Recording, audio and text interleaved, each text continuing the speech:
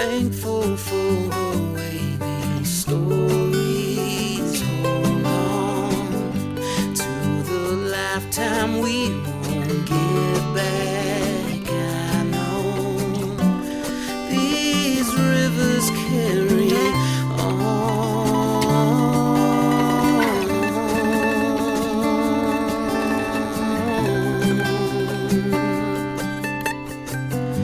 People tend to stick to you after time.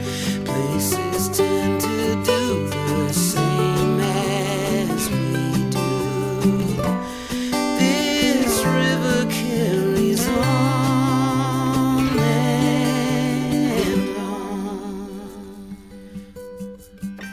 Welcome to Kankakee Podcast. I am Jake Lamore, your host, and this is where we talk about and talk to the people and places of Kankakee County. Now, who we're talking to today is someone that has been waking up with people in the county for a number of years now. And there was actually a short period of time where he wasn't waking people up on morning radio, but that didn't last too long, and we'll obviously get into that whole shebang. But I'm proud to call him a co-worker and a friend as well. So let's welcome Mike Tomano to the show. Thank you.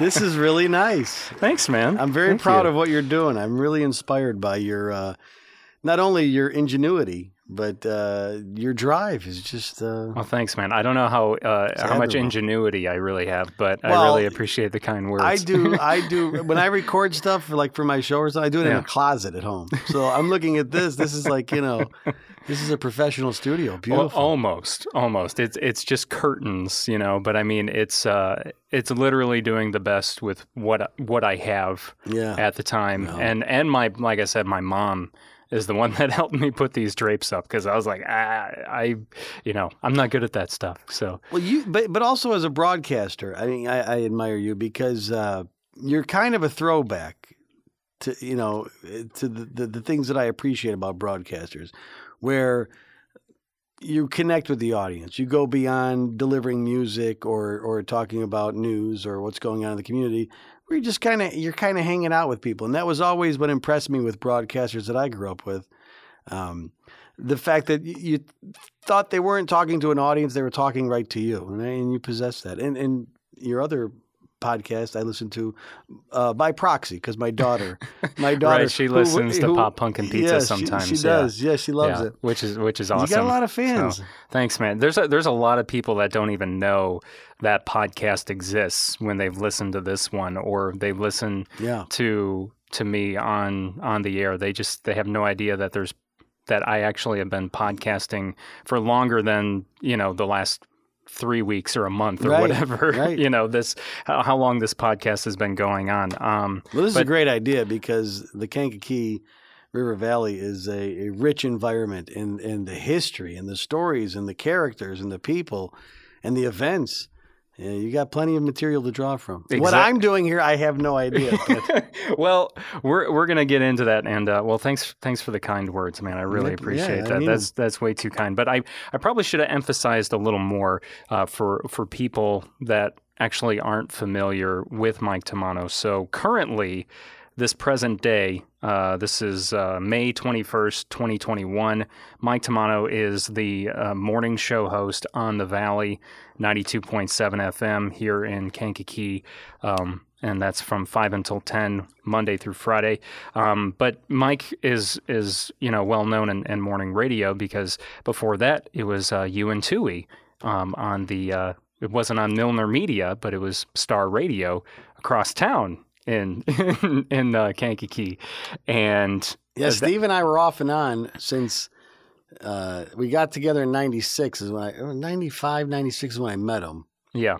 Or maybe before that, but we had talked about doing radio together, and he came and went and I feel like just from my perspective, I feel like that's when most people learned about you in the Kankakee area, was when it was Tomano and Tui was definitely a lot of people might reckon. They're like, oh yeah, now I remember, or So we did a lot of things that made people talk. So that was we were out of our minds. Well, I can't. We're going to get into some of those things because I want to hear about them. But I just kind of wanted to touch that real quick, and I want to go back to the very beginning of Mike Tomano. Okay. So you're born and raised, I know, on the south side of Chicago. Where exactly at? Midway Airport area. Okay. Blue collar,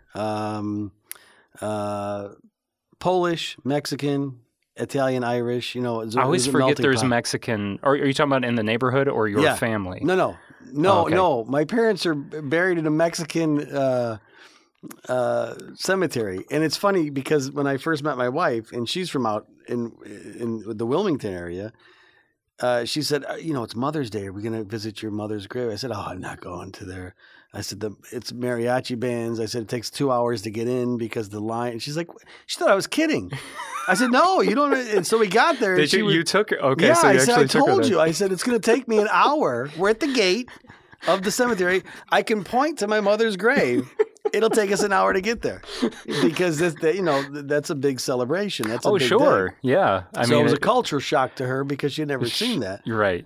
But yeah, no, I'm Italian and Irish, and my mother Irish, my father Italian. And to be specific, Sicilian. Well, half Sicilian, half Calabrese. Okay. So listen, because I know people get pretty technical, especially when it comes with Sicilian. They're like, "No, I am not Italian. Yeah, right. I am Sicilian." And where is Sicily? Yeah, people.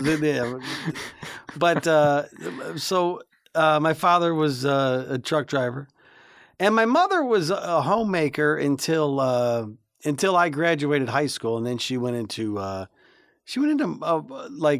marketing at the Palmer House Hotel, which was pretty interesting because she. That's random. She was in her 40s and she decided to. You would think, oh yeah, she got a part-time job at the gas station or something like that. No, she got hired to work with like if someone like a dignitary come in, a politician or an ambassador or whatever, or a movie star, a rock star, sure, and they had certain things that they needed. Like they needed you to call a car for them at a specific time. She would do all that. And so that's like hospitality almost. Yeah, exactly. Yeah. And she got to know some great people. Side note, because I'm good for that. Oh, there's so many side notes. She would that's collect. Okay. She would collect on index cards autographs, mm-hmm. and then she would save them. And then when I would stop by the house to visit, she said, "Look at this." And one particular day, she's like, "I got a stack of autographs for you," and she gave me John Cleese from Monty Python, which is like my hero, right? I was going to say, like, oh my goodness. And that's probably what she remembered, is because she probably didn't get into, No, she just knew that my son loves you. Yeah, right. Muhammad Ali, Michael Jordan, who else was in that stack? Richard Mulligan, who was an actor on the TV show Soap. And it's funny that I remember exactly. There was like... What else was he known for? Because that sounds familiar. I can't remember. You said John Mulligan? Richard Mulligan. Oh, Richard Mulligan. So there was Richard Mulligan, Muhammad Ali, Michael Jordan, John Cleese, Arnold Schwarzenegger. Oh my God. And I remember this because I had to be 19. So this would have been in the 80s, right? Yeah. Okay. Yeah, at this point? 88. Oh, okay. All right. And... I remember I had a blue. Oh no! I had a blue denim shirt on, and I put them all in the breast pocket. Oh no! And I wanted to protect them, so I buttoned the breast pocket. No, so you didn't. Oh wait! Oh yes, I did. I get home, and my roommate Danny's like, "Hey, we got to do some. Look at this. Two bachelors, living together." I'm like, "Look at this. This house is a mess. We got to do laundry." So I just took the shirt off and I threw it in the hamper. Oh. And I remember getting that shirt out and it had like white fuzz all over the pocket. And they were all mushed together. Man. I was like, man. And that is like a metaphor for how I've handled life. There's elation and then, what did I just do? That's it's always followed by that. So. Wow. Man, that is so unfortunate. Oh yeah, I'll never get those autographs back. Because you knew I was going to ask you, do you still have them? No, yeah, they should be framed somewhere. Yeah, but so then after high school, and it's funny in high school, my mother got me a job because she knew people in the entertainment industry. Yeah, working for a concert promoter in Chicago. And then they put me at this place, Ticketmaster, which, was like taking over Ticketron. Was this when you were working for Jam? Yeah. Well, I was actually, it was the same Jam? thing. Oh, it was the guys from Jam who said, hey, we need you over at Ticketmaster. Oh, okay. Now look at this. This is in high school. This is actually before I got out of high school. I started part-time in high school. Then afterwards I went full-time. So mid to late 80s. The 80s, yeah. Yeah. And so I would do that like on weekends and stuff during, or summertime during high school. And you talk about me, being in high school, it's like, oh, hey, captain of the cheerleading team, you like Bryan Adams? I have first row for Bryan Adams. You like Springsteen? So you were the cool. I was Ferris kid. Bueller. So then I went full time into that, and from there, in college, I studied advertising and marketing. Always wanted to be in radio, but it was a weird thing. Like I didn't think that I needed to go to college to learn how to talk on the radio. I wanted to learn the mechanics of it. So I was taking acting classes. And the advertising and the advertising, because I knew it was an advertising driven medium. Yeah. And I knew that you had to have performance skills. Right. Now, rather than just be logical and major in radio, I had to go the long way around. Well, like back up real quick. Like as a child though. Yeah. Were you doing theater? I mean, I know you were you picked up music. I know that. Yeah. Guitar and drums and all that. Yeah. But I played drums when I was a kid. I took lessons and from a guy who's still one of my dearest friends, Bob Berg, who taught me not only how to play drums, the rudiments of drums and the basics and the foundations and what it means to be a rhythmic player and a support for a band and to collaborate and to listen to other people, what they're doing. But he would teach me the philosophy of music. And he also taught me about creativity because I was a young kid, 12, 13 years old, and he's bringing over, I'm listening to Kiss records and Rush, and this is the greatest thing ever. And he would bring over Miles Davis. And I didn't really appreciate it back then, but I still have all those records. I can't imagine what you were thinking back then. You're like, yeah, like what are these guys? This is noise. This old stuff. Like, why do I don't care about this? This is my parents' What music. about Thin Lizzy? Right. That's a band. Yeah, right. These guys are just making. Yeah. But he taught me about that. He taught me about how to swing. How to listen to the big band players and how they were moving the band. They were driving the band. Yeah. And so he had these little philosophical adages, that he would give me, and these little is adages the proper word? I mean, you're the person with better vocabulary now I have to look than up the word adage, but he would put these things in my head that would short statement expressing great truth. Okay, see, I would have called you later and said we have to redo you're the one with the words because you've got that you still do that segment, right? These three words. These three words on your show, right? Yeah. Well, that came as a. Well, now we're getting all over the place. We'll go back to my childhood in a moment. That's okay. We went. Rob and I were one day. I said, what's weird is the other day I used these three particular words, and I don't think I've ever used them before. But I'm glad I had them in my.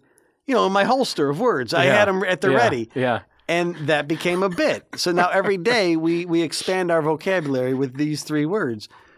It's bizarre, but I like to do things that are original. Hey, you have to educate the fine people of the Kankakee River Valley. We're all learning together. Yeah, So Rob and I collect dictionaries of strange words, and we have them piled up in the studio.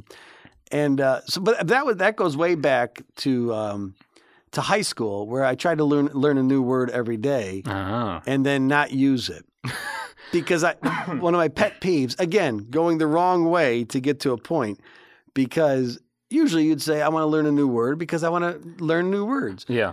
I had a pet peeve where I would notice that if someone learned a new word, they would continually use it over and over, and it would drive me crazy. Oh, okay. So, I'm guilty of that for sure. Everybody does it, right. Like they get a new word, and then it pops in twice in the conversation. Like, really? Serendipity? Twice in the last 10 minutes? They're just trying to flex, They're trying to work it out, right? Yeah. So I said, I'm going to learn a new word, but I'm not going to use it until it really comes out naturally. Okay. So anyway, because I'm back in my childhood. Yeah. So I took drums. I did some school plays in grammar school. Okay, that's what I wondered, if acting came in at that early age or if acting came I think acting came in later because in high school, I didn't enjoy high school. I didn't hate it, but I wanted to get home. Yeah, you weren't involved in like the extracurriculars. Not too much. Not once in a while. My extracurricular was we had a sister school, Maria, and that was my extracurricular. I would rather, date girls and go to concerts and stuff. But I was working at a concert promotion business, so that was kind of a fantasy world. I was meeting rock stars in high school. It was cool. Right. Sophomore year, U2 played the UIC Pavilion, and I took this girl I really liked, Teresa, and I'm going to make sure she listens to this. I said, hey, I have fourth row to U2. Yeah. And Bono, at one point, was parading around the stage, and people were throwing hats up to him. Like, he put on a beret, and he would act out the beret. Oh, and sure. He would take the hat off and throw it back to the person. Yeah. Another person walked up, and they threw him a cowboy hat, and he put on the cowboy hat, and he kind of strutted around. And, of course. And then he threw the cowboy hat back. Someone else threw a cap, like a painter's cap. Those were very big in the 80s. They threw a painter's cap. He turned the bill up, and he kind of did a weird duck walk, and he threw it back to the audience.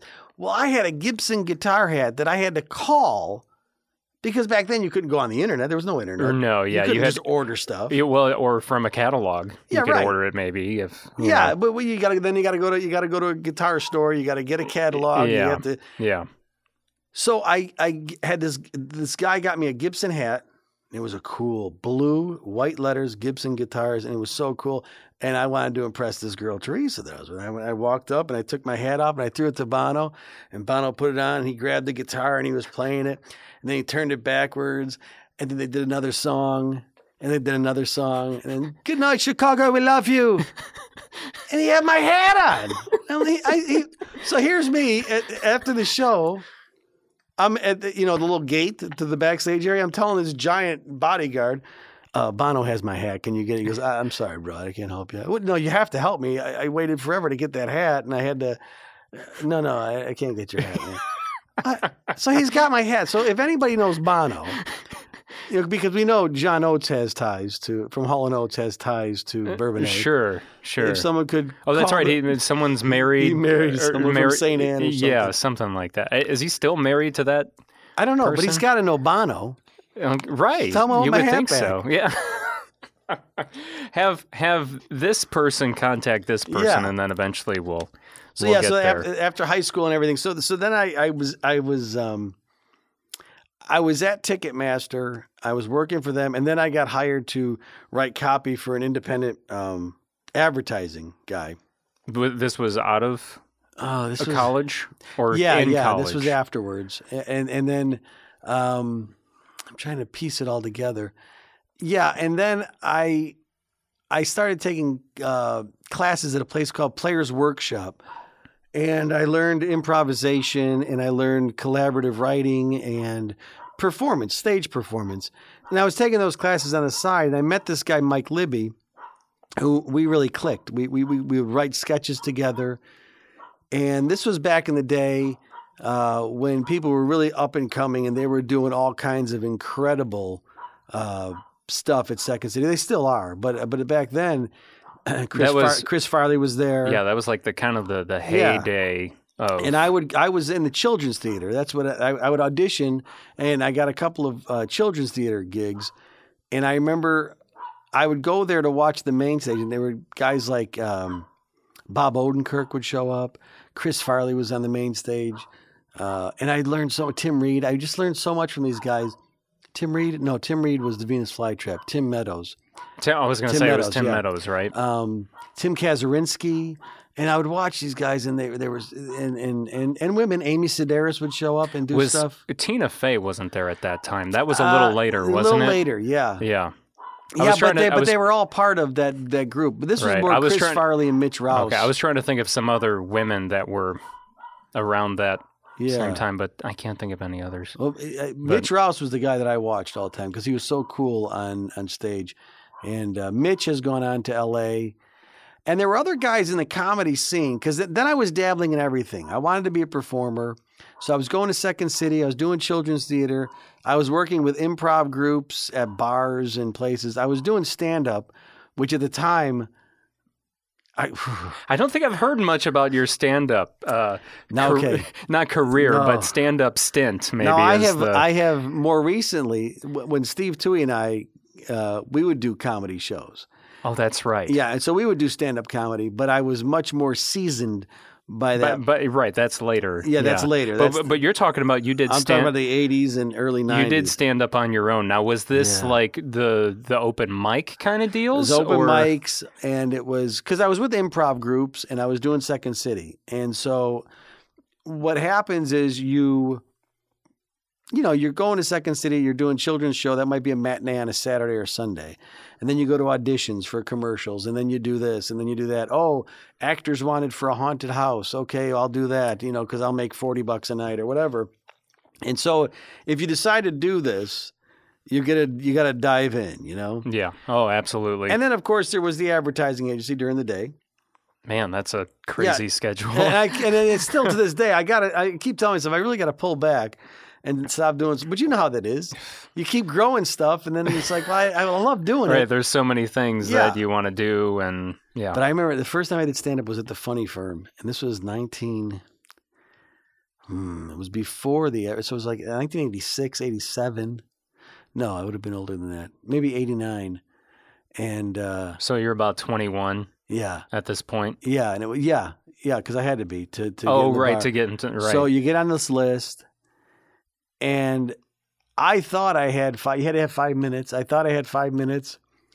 And Kevin Matthews, who was a Chicago disc jockey or radio personality. Yeah. He was the host. Oh, okay. And it's 1:00 in the morning on a Monday. And Monday. The crowd is, derelicts and drunks and just people how they wandered into this place. Well, how was he a host of that on a Monday night? A Monday night, yeah.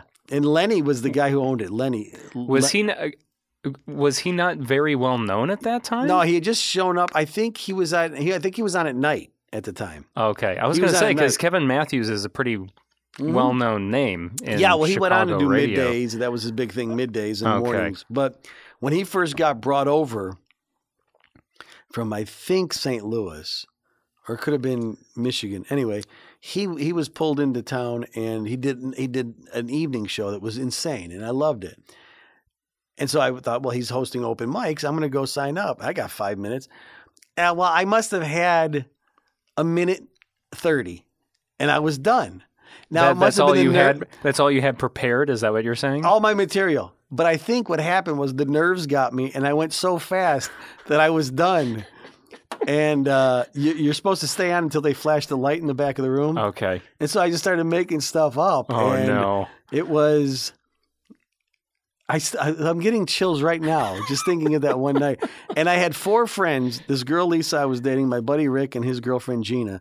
And they were in the front row, and they were just staring at me, and they're like they had that look like we're here for you. Yeah, the fact that you remember who everyone that was there definitely says it was a scarring night. Yeah. Like you remember this well. Exactly. So what was your material? I talked about having a bulldog and how bulldogs how they're. I probably try to repress this. I talked about growing up Italian and Irish, and things about the South Side of Chicago, the difference between the South Side and the North Side, and I talked about my bulldog Spike, and then I don't remember. I was like. I'm done. Right, I did a minute and a half. I was talking about how my dog snored and it would echo through the vent. It was really bizarre. And I was doing voices and characters and like sketches because I come from improv, right? Yeah. And I'm thinking everything's a sketch. But there's formatics and a science to stand up. Yeah, that's a whole different animal. Yeah, I really have to. Exactly. It's a different. So you think that your stuff. Well, this killed when we did it at that bar with the 6 people, Yeah, right. When they tell you, okay, you're on a bus and the 3 of you are doctors and he's a plumber, go. And then you take an audience suggestion and, hey, you do your thing. People laugh. Well, I'll just turn that into a joke. Okay, and then the plumber says, and people are like, what is he talking about? So there's this bus and there's a plumber? Like, I don't get it. What? But I was scarred. So I said to myself, I'm going to continue to do this because, if something rattles you that much, you have to conquer it, Yeah. And so how much longer did you do stand-up from that point? It must not have been long. I went back to children's theater and acting, and every once in a while you'd get a bone thrown at you like, a Renaissance fair would hire you to walk around and ask people if they'd like to buy turquoise jewelry or something. So at this point, you're working. Your day job is the advertising agency. Yeah, and then you're doing all the improv and whatever kind of acting gigs you can get, and that was playing my drums and playing your drums, and of course at that point that was your main focus, right? Was acting or just comedy in general? That's or what the was thing. I've always been drawn to polymaths. I've always been drawn to people who have a certain vision and they're allowed to put it into different. Because if you look at any super successful person, right? Kevin James. Kevin James, or is he the one I'm thinking of? Well, look at Billy Crystal. Oh, Billy, okay. He's acted. He's done stand-up. Yeah. He's done sketch comedy. He's written books. Yeah. And so... Kevin Hart. I don't know why I was thinking Kevin Hart. Kevin Hart. Like Kevin Hart, stand-up, but then he's branched off and done so many other things too. Like Billy Crystal, he's a great example as well. Well, there's the theory that says, stick to one thing and become great at it. And I agree with that. Yeah. And there's also... If you want to make a living in the arts or in the entertainment world, the more you're able to do, the more you're going to do. And Tom Savini, who's a makeup artist, said that one time. The more you can do, the more you will do. Because I remember going to auditions for plays and not getting them. And I knew early on that if your audition's solid, if it's solid. Right. But you might not be looking, if I'm looking for a specific thing in my head as a casting director, Jake Lamorian might not be that person. I'm not seeing you as the character. Doesn't mean your audition was bad. So you get a solid audition together. And what I would do, like Zebra Crossing for a matter, I met a woman who, what was her name? Anyway, I forget her name, but she was a wonderful director. I fell in love with this woman's love for the arts, and I took a couple acting classes with her, and then she's like, there's auditions coming up. I want to post it for Zebra Crossing's rendition of Death of a Salesman. Oh, man. I watched the movie with John Malkovich and Dustin Hoffman. I read the play, and I read... up on Arthur Miller. Is he? Yeah, he wrote Arthur it. Miller was the writer. Yeah. So I really got into it. What was his mindset when he wrote this thing? So I said, I'm going to be Biff. Uh-huh. Well, Biff is in his 40s, and I was in my early 20s, and I auditioned for this thing, and I had that thing down. That all I want to do is have time to sit down in a park and relax. Whatever. But you're not thinking. Yeah, I'm thinking I've got this. Yeah. And she said, Mike, you really knocked that out of the park, but you're not going to get this role. Is there another role you want to read for? And I said, no, I'm Biff. And she's like, well, I can't, the people are too old in this play for you to be. So she said, she's like, but great audition. And I said, is there anything else I could do? And she's like, what do you mean? I said, you want me to paint sets? You want me to, I'll tear tickets. Yeah. And I was an usher. But the thing is, I got to watch people do it every day. Okay. And I did that my whole life. You don't have a place for me? Let me create a place for me, Mm-hmm. And even at Second City, I wanted more stuff on my resume. And so one time I thought that I was a makeup artist. This was a stupid thing that I did. I said, do you guys need a makeup artist for that? Oh, no. Wizard? And they're like, yeah. Oh, no. And I remember I put the makeup on this poor kid. He's like, what did you do to my face? That doesn't look like a scarecrow. So luckily, this girl I was dating improvised it and turned it into something beautiful. But it's like you opened your mouth, you said the thing, they said okay, and then after they said okay, you're like, what the hell did I just do? But I don't even have a makeup kit. Let me run to a costume store and get this crappy, $6.99. It's not like you're doing makeup for guys and dolls. This is Wizard of Oz we're talking about. Yeah, it's character makeup, which I have no idea. They're like, are you going to do plaster molds? I'm like, come again? What? Plaster mold? I'll suffocate the guy. I don't know anything about that. But no, then I'm going to do the rubber method. Rubber method? I've never heard of that. Oh, it's a whole different thing. We take rubber cement and we actually suffocate the person, and then we replicate them in a laboratory. So I had this guy Brad that I met. He was a makeup artist, and I learned a little bit about that. Yeah. But he turned me on because I would call people, go, hey, I just got a job as a makeup artist. Oh, I didn't know you're a makeup artist. Okay, I'm not, but I know you are. And Mike, I can't give you a crash course.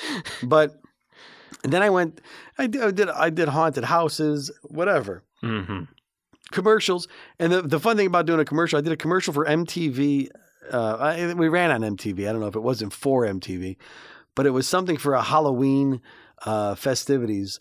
And I remember getting a really nice paycheck and then getting paid like for 2 years as it ran. Oh, you got residuals. It was fantastic. Yeah. Like, well, that's something to learn about. Yeah. And I remember I was in the hospital.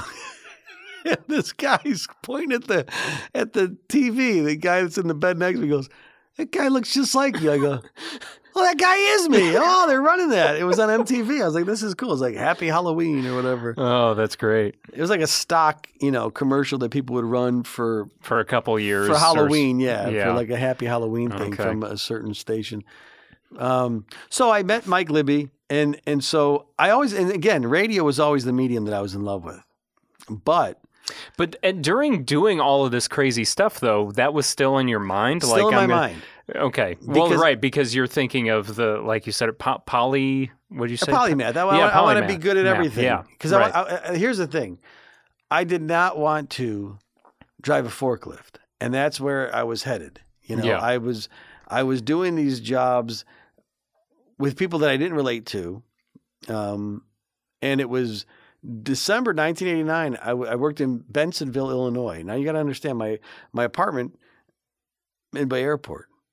It's 50 miles. Mm-hmm. And I remember I parked the forklift and I said, I can't do this because I'm not thinking about putting exhibits together or loading these trucks. I'm only thinking about these ideas I have for children's plays, and I'm thinking about jokes, and I'm thinking about, boy, I'd like to audition, and I'm not because I'm here 11 o'clock on a Wednesday. And I told my friend Jimmy, I said, I got to go. And now, because I was thinking in a very cinematic, dramatic way, I start walking. And I'm like, why am I walking in Bensonville? How am I going to get home? So I took bus after bus and called a friend here, and I went home. And that's when I went, and I took all my advertising stuff, jumped into it, and it's kind of a blur because things bounce back and forth. But once I got into advertising and I started doing things for people who were doing advertising on a radio, I would ask them because it's so weird now because you could walk into a radio station and ask if they have jobs. But back then, there was no way. I didn't know anybody. The doors were a little... They were shut. Yeah. And I remember on summer vacations during high school, when I was 15 and 16, before I could drive, I would take the bus downtown Chicago. And if you went to the Stone Container Building, Steve Dahl and Gary Meyer, those were my heroes because they were so freeform and they were just so creative. And every day was a surprise on the air. I would religiously, I taped their show and I would listen to it. And I wouldn't just listen to it to laugh. I'd listen to it to, okay, they're not talking over each other. Okay, that's different. Oh, he just added to what he said, and then he just added. So they're building this thing, and I would overanalyze it, and I would listen to these guys over. Robert Murphy in the morning on Q101. He was so polished and so suave, but there was a bit of mischievous to him, a bit of mischief, and so I thought this guy's like really a class. He's wearing a suit to work, and he's Mr. Playboy. but there's something like childish and kind of impish about him. And I like that. I like that he's got that nuance because he's very articulate, but there's something devilish about him. Yeah. And so I would listen to tapes of him, and I would tape these radio shows and listen to them over and over. And so I took the bus down to the Stone Container Building, 360 North Michigan Avenue. I would do this like every day because at first I wanted to get an autographed picture of Steve Dahl and Gary Meyer. And I loved Gary Meyer. Oh, he's still great. Yeah. But I never listened to Steve Dahl, but I would listen to Gary Meyer. Right, they had broken up by the time. Yeah, I was introduced to Gary Meyer when he was on GN. Yeah, and so that's when I was introduced to him, and I enjoyed listening to him. Monster broadcaster, just amazing. Yeah, all those guys. Yeah, and the height of creativity. Everybody was original, you know, back then. Everybody had their own thing going. I mean, Howard Stern took what he does, and I mean, obviously he's done it bigger than anyone in the history of the medium, but he did the same thing I was doing. He was listening to Steve Dahl tapes, you know, and so so I went down to the Stone Container Building. I figured I'm downtown. I would record shop, you know, go to bookstores like I still do, and and I went to the fourth floor. And I noticed that you could see in the studio. And so I wasn't ready for this. I thought I'd knock on a door and say, hey, if I give you my name and address, can you send me an autograph picture for my wall? There's Steve in his Hawaiian shirt. There's Gary in his, you know, blazer from the 80s. And they're right in front of me. So I looked in the studio, and they kind of both looked at me, and I backed up to the wall. And I stood there for 4 hours and watched them do the entire show. So I did this like every couple of weeks. I would watch them, and I would just take these mental notes of how, boy, okay, oh, what's he doing? He's pressing it. What are those things he's using? Those with the commercials on that big cart. Okay. And I would watch, and they had an engineer that they would point to, and he would, you know, and then they would take a break, and they'd eat candy or flip through a magazine or talk to each other. And I was enthralled by this. And in one particular day, I said to myself, okay, you're 16. You're going to have to figure out what you're doing with your life. And Steve got done, and he came out, and he's like, yeah, I saw you out there. Did you enjoy the show? I said, I listen to you every day, man. You're my hero. And I said, listen, I want to work for you. I could do voices. I could do, and he like chuckled, you know. He's like, yeah, okay. He's like, right. He's like, how did you get down here? I said, I took the bus. He's like, oh my goodness. And so we get outside, and he had a BMW. And the lights were still on. And he's like, you may have to give me bus fare to get home. And that was it. And he said, take it easy. Thanks for, you know, and he was really nice. But I was like, I was shot down because I thought for sure he'd be like, oh, of course, we've been waiting for you. Yeah. Here's a 16-year-old kid. He does voices, you know. So, but I was just enthralled by radio. And then there was a thing called the National Lampoon Radio Hour that was on Sunday nights. One of those stay up late. I would stay up and listen to Dr. Demento, because he would play novelty records, Spike Jones and Cheech and Chong and all these crazy things. And the National Lampoon Radio Hour, and I was like, they're creating theater and movies and comedy sketches on the radio. Blew me away. And I knew the magazine. That time, yeah, they had many mediums. Yeah. Like you said, the magazine, radio, TV. Yeah. The movies came out. Yeah. Right. Well, but it was the magazine and the radio show that kind of suggested my comedic sensibilities. You know, kind of. I was like, oh, that's really funny. Yeah, that's funny on a different level. Mm-hmm. That's not Lucille Ball funny, which is funny, but this goes way deep. They're making some commentary about, you know. I mean, I couldn't grasp it at the time. I'm like, there's some subtlety here. So I fell in love with those guys, and I would buy their records, and I would notice the, you know, Gilda Radner, Bill Murray, John Belushi, Dan Aykroyd, Chevy Chase, Harold Ramis.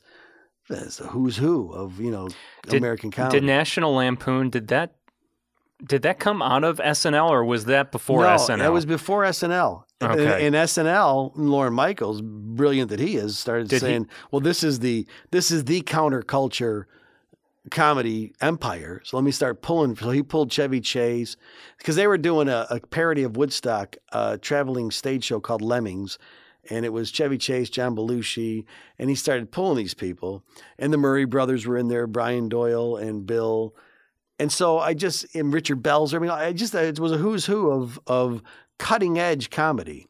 The anti-old school comedy that was right. It was a completely new generation. Yeah. And so I fell in love with them. And so my idea was, again, this is weird how these things happen. I'm doing children's theater with this guy, Mike. And I said, what if we did a comedy show for kids on the radio? But neither one of us knew how to get in. How do you get into radio? So we pitched it to a few people and they weren't interested. We would call and say we had an idea for a show to pitch. And, radio stations like, what? Especially at that point. Yeah. I mean, we're talking the late 80s, right? Mm-hmm. And early 90s. Or early 90s. Yeah. I mean, I was coming out of Second City. Okay, but even more then, I mean, having a play on the radio was just no one did that anymore. And I'm like, it's kind of like National Lampoon Radio Hour for kids. National Lampoon Radio Hour meets Sesame Street, and they're like, yeah, they're like, you're crazy. Yeah, see you later. So one thing led to another. I met a guy who helped me put together a demo tape, and then you start going through where our radio station's at. There was a small radio station outside of Coal City called WDND. I went there, and it was, I thought it was because I was so good, but it was actually because the guy just needed someone. He did. Yep. He's like, let me listen to your tape. Oh, that's really good. All right, you start this afternoon. What? And so learn as you go. It's just like, I know we always reference Private Parts, Howard Stern. Yeah. But that's just like the scene where he starts off at that radio station in the White House or whatever house it was. Yeah. And it was just like, oh, yeah, you're hired. Yeah, well, whatever. This is a little cinder block building where, raccoons were falling out of the ceiling that was flooded. And it was. Oh, that's always fun.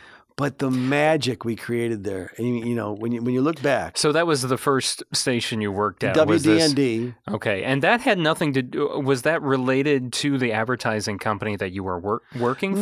No. This I'd ask separate. people. I'd ask people, and everybody that I talked to, like we would be doing commercial copy, and occasionally you would talk to someone that worked at a radio station, and say, "Hey, listen. I'm looking to break into broadcasting. Any tips?" No, I'll get into sales, man. Sales is where it's at. I can't tell you how many times I was told that when I was first getting in. Well, yeah, and especially if you're talking to people who that's what their gig is. Right, because of money, right? Yeah. So I'm kind of doing that now. So I'm asking you for someone else's. Man, you got to do what you're doing. You write great copy.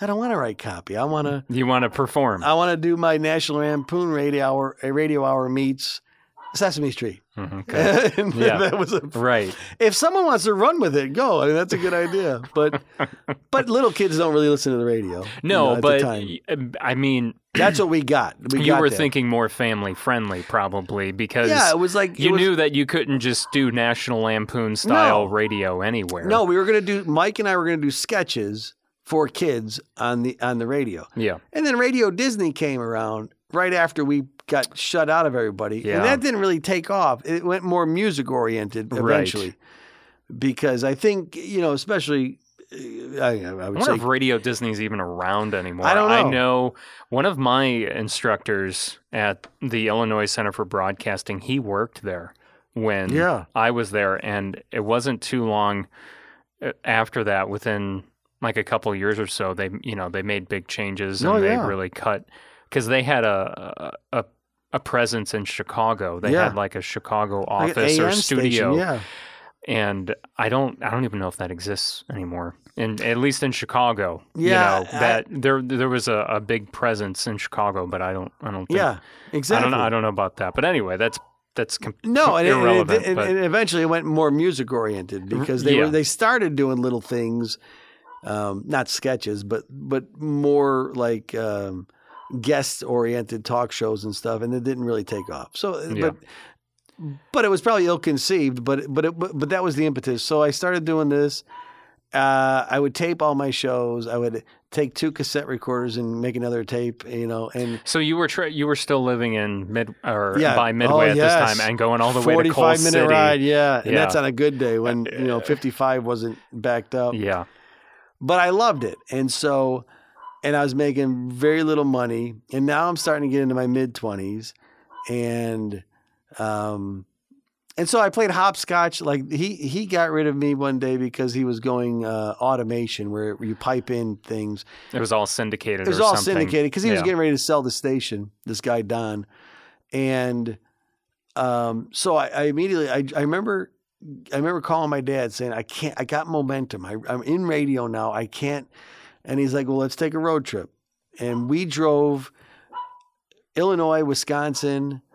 And we went to every radio station we could find, and this is back in the days when you had to go to the phone book and copy radio. And we had addresses. You get the map out. Road yes. map, the atlas, yeah. So my dad and I, we drove up to Kenosha, and we went to Milwaukee and Madison, and I would just drop my tapes off and say, hey, here's my resume with one radio station on it.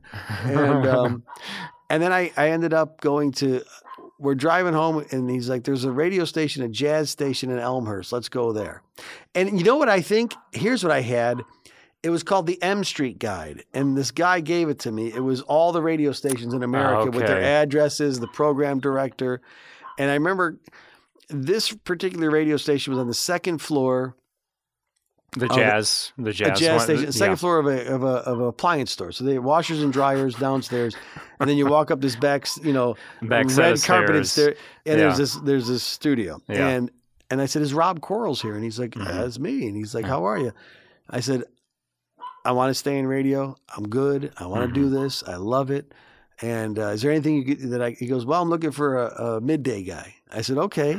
He's like, "Do you have a tape?" I played in the tape for. He goes, "Well, this is kind of like, oldies." He said, "Do you know anything about jazz?" Now, let's go back to when I'm 13. Miles Davis. And I said, "Sure, I know." And he's like, "Well, okay, who's your favorite saxophone player?" I said, "Oh, Stan Getz." I said, because Stan not only could play bebop and he could play, but he had a world music. And he's like, "Oh, this kid knows what he's talking." So he's like, "What's your favorite Miles Davis album?" I said, "Well, you got to talk about what era of Miles are we talking about? We're talking so you 50s? were really impressing him. Okay. So he's like, "Oh, sure, you got this gig." So there was my $4.25 an hour. Bam, I'm doing middays. Now I'm driving from Midway Airport to Elmhurst. I mean, the amount of gas money that I've spent, And I feel like that would be even a worse drive than going to Coal City. Yeah, it was nothing but congestion. Yeah. And then after that, I went to Major Networks, which was... I think it was called Major Networks. Major Networks. It was and that was where you were. That was downtown Chicago, right? And that was satellite. Oh, it was satellite. Yeah, so we were creating programming for other radio stations across the country. Okay, I just remember it was a what's the word I'm looking for? Well, Chris Devine from the Wrigley family owned it. Oh, okay. And so one day you'd come in and, hey, you're producing. Union gig. That's what I was. Yeah. That was a union gig. Yeah, that was fun. Yeah. Now you're thinking, okay. Now I was going to say you jumped from $25, to probably $21 an hour. But then you paid, $180 a week for parking.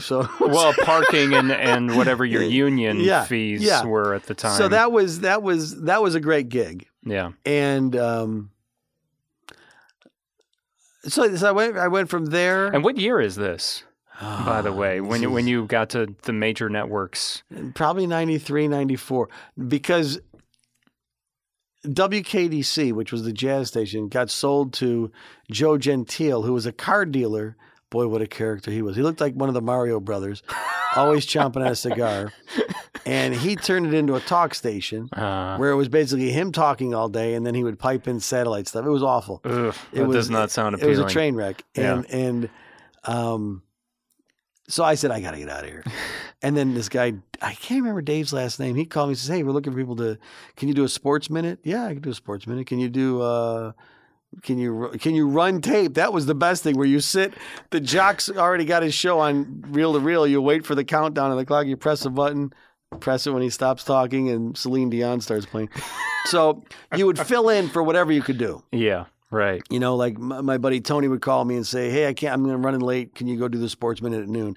Yeah, and you'd punch in for every door you'd walk into. You'd punch in, get all his because paychecks. They had how many stations? They had a bunch. Every different format. It was insane. After that, I got a call from this girl, Marielle, that I knew because I took some classes at the Connecticut School of Broadcasting, which was kind of a precursor to the Illinois Center. Okay, I was going to say I've never heard of that one. Yeah. Well, I mean, of course you want to change your name to the Illinois Center when you're in Illinois. Right. And now it's Illinois Media School, so it changed its name again after I've been there, which makes more sense just because of obviously how fast things are changing. But I know the company originated from Ohio, I believe. So, and they probably are still called the Connecticut School of Broadcasting in Ohio. Whatever marketing genius did that, it's like, if we're going to open up different schools, maybe you name it after the state you're in. I don't know. So you took some classes there. I took some classes there, and I met this girl, Marielle. And Marielle was now back in Coal City. Oh, and at this station you originally worked at. Yeah, and she's like, they're changing to rock. We got an opportunity here, and that was the birth of the Cat. Oh, okay. That was at the time when I knew this kid, Steve Toohey, and Steve was. How did you meet Steve? Probably at that school, like just wandering around, like, hey, okay. He knows, but I can't piece these things together. I remember I knew of him. I remember we laughed. We had the same sensibility when it came to who we liked on the air and who we thought was cool. And comedy. Yeah, we loved stand-up comedy and we loved funny movies. And so we struck up a conversation a couple times. And he was brokering time way up in Highland Park. Him and his brother-in-law were doing a talk show. I mean, he just wanted to do talk. He wanted to be a personality. And, and here's the thing. There were two ways to go to get into radio. You could either go downtown and get a internship where you get someone coffee and you pull their car around and learn, or you go to a rinky-dink station and start there. You work your way around. And I wanted to be on the radio, so I didn't want to. And I'm not good with networking. Yeah, I don't want to get someone's coffee and stuff like that. So not that there's anything wrong with it. No. It's just not my personality. Sure. I had too much stuff in my head. Too many notebooks of jokes and ideas that I had. There's more than one way to get somewhere. There's more than one way. So those were the two ways. You could go down and intern and then hopefully get your foot in the door. Or you just get your foot in a smaller door and hopefully people will hear you and appreciate what you do. So now before Steve, I have to go back. Before I met Steve Toohey and we did the Tomano and Toohey show off and on for 15 years, 16, 17, 18 years. I was listening to the radio, probably 1993, and here's a guy that helped me out, Ed Till, and he's now in Florida. Oh yeah, and Ed's had a storied career, a dynamite talk show host. And I heard him. He was on AM 1000, which was the big talk personality station in Chicago. It had Jonathan Brandmeier, Kevin Matthews, Chet Kopic doing a sports show, Stephen Gary in the afternoon. This was the phenomenon. They weren't just a radio station. They were part of the entire culture of Chicago. I heard this new guy, Ed Till, and I was used to guys cracking jokes and doing voices and making fun of icons and stuff like that. And he came on and he was on fire. He was talking. He was kind of like the character in Talk Radio, the movie. He was talking about violence on the streets and how long are we going to put up with it? Do you know where this is going? This is the end. He was really, he was on fire. Ramped whoa, up. Who is this guy? And he was so smart and he was so articulate in the way he talked. And I was drawn in. I called. And, AM 1000, hey, I need to talk to Ed. All right, what do you want to talk about? And I said, well, I want to talk to him off the air. Dude, we're doing a radio show. And this was his producer. I said, I have an important question I have to ask him. He's like, hold on. Puts me on. 15 minutes goes by. Hello? Yeah, my name is Mike. I want to talk to Ed. Yeah, this is Ed. What do you need? I said, we have a mutual friend, because we had a friend who was a musician in town, Chip Zanoff. Okay. And he was in a band, and he was on the Ed Till show. So I said, Chip, you got to put in a good word with me. I'm trying to get a radio. And he's like, call Ed Till. And Ed says, what are you trying to do now? I said, I'm trying to get into radio. I think you're amazing. I said, let me put everything in as quick as I can. I know you're busy. Can I come meet you? Hold on a second. Puts me on hold. Another 15, 20 minutes, half hour. Now the producer answers, hello? Are you still on the phone? I said, yeah, listen, how do I do this? And so Ed says, all right, so you know Chip? I said, yeah. He says, they're playing in Naperville, and I'll be there. Come talk to me. Okay. I don't know what he looks like. I don't know, Yeah. So I get there, and I could tell it's him. It's just like one of those things. He was standing by the side of the stage. I'm like, I go, Ed? He's like, yeah. I go, I'm that guy, Mike. Oh, my God, you were on the phone for 45 minutes. We start talking. I tell him my whole life story, and, like I'm doing to you. Yeah. He says, you can come watch me work. I said, okay.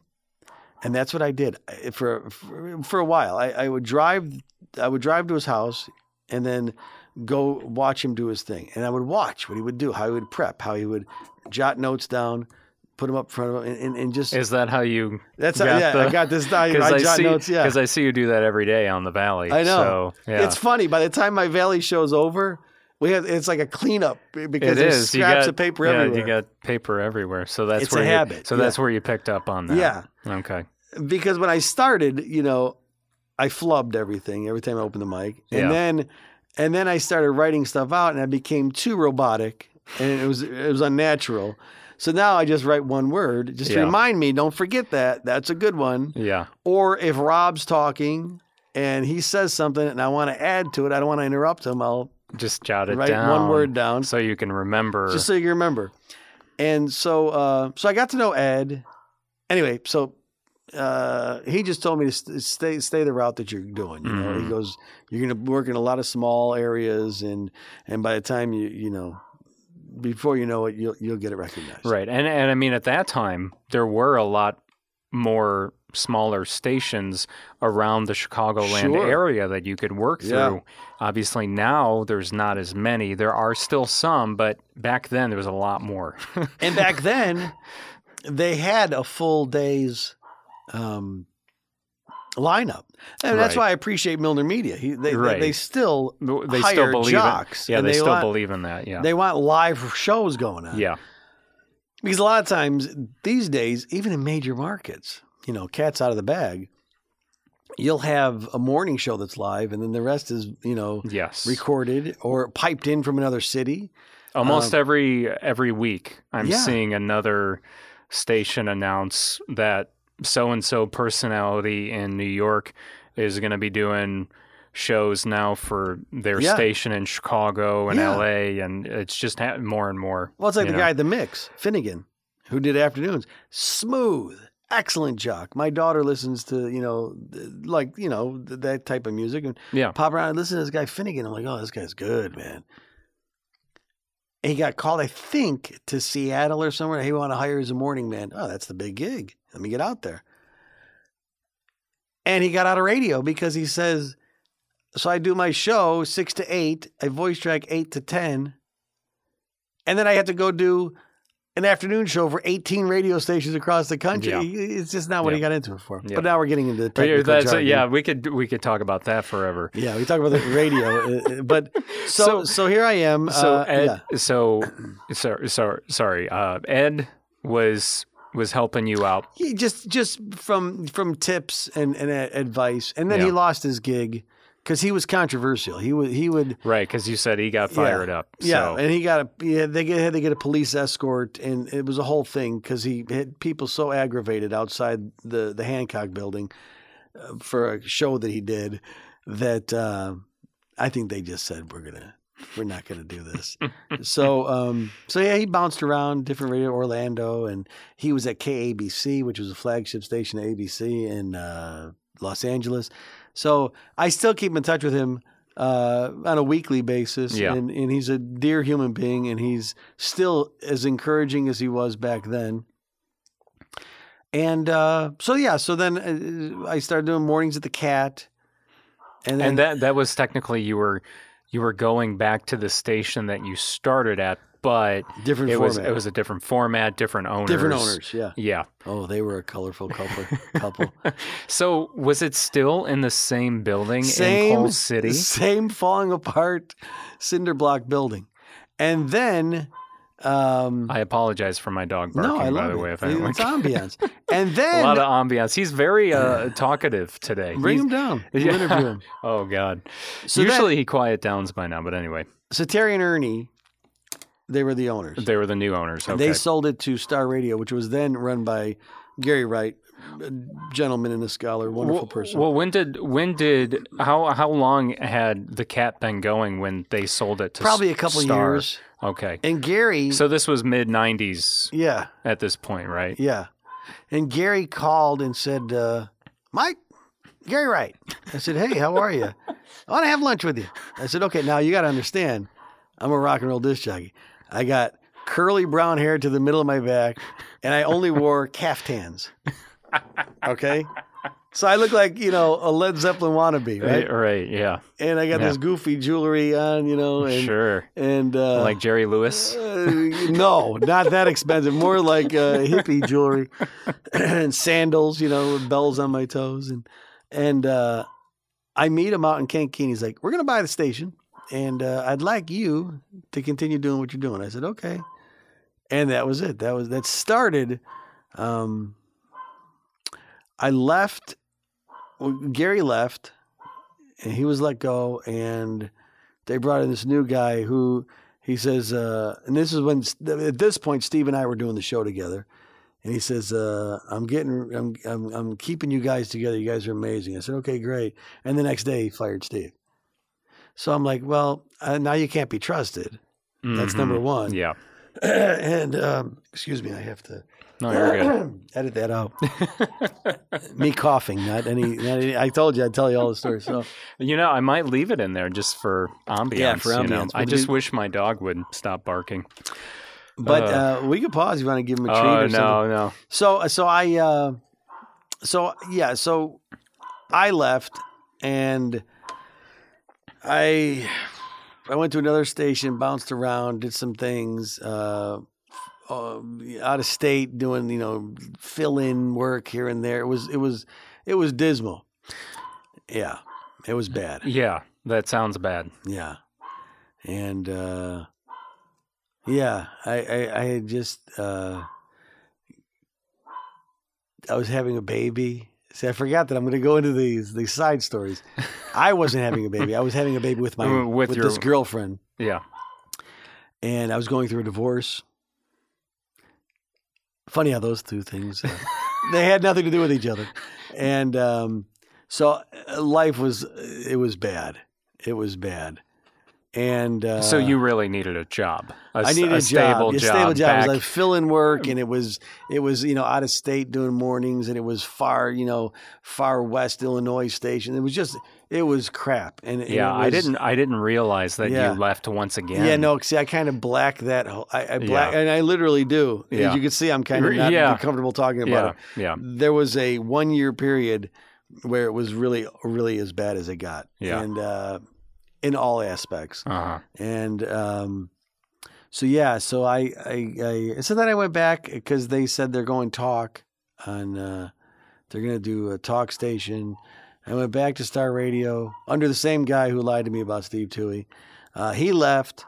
A series of other people came in. I can't even remember. Because, again, some memories need to be repressed. I brought Steve back. Now, I started with Rob West. And I was going to say, when does KAN come into play? Yeah, that's what he called me back. Because, he called and said, hey, we're going to go talk, and do you want to come back and do this? But wasn't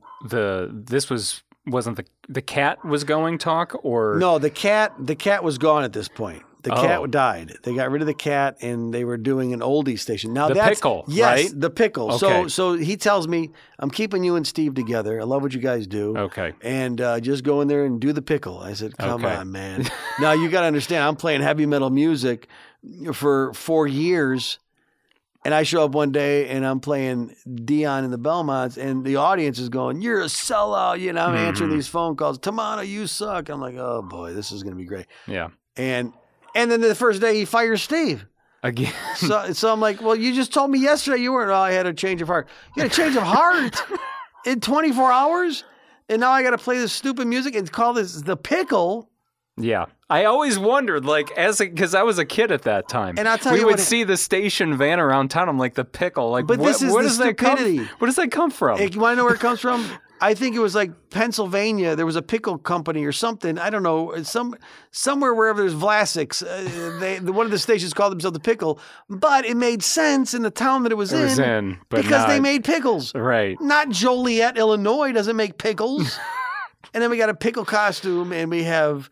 I remember the mascot, the logo or whatever. Giant pickle. Yeah, the giant pickle logo. Yeah. And I'm like, I gotta get out of here. Yeah. And so is that when you went over to KAN? So I left station? and I bounced around, and then I came back to K because Bob, the guy that was running it, called me and said, "Hey, you want to do talk radio? Come do talk radio." Okay, so that's when you I went met to with Rob 1320. West. Yeah, I met with Rob West, and we clicked, and we had a very successful show. Rob was he the news director? He was the at news the time? guy. Yeah. Okay. Yeah. Now, this is how it went down.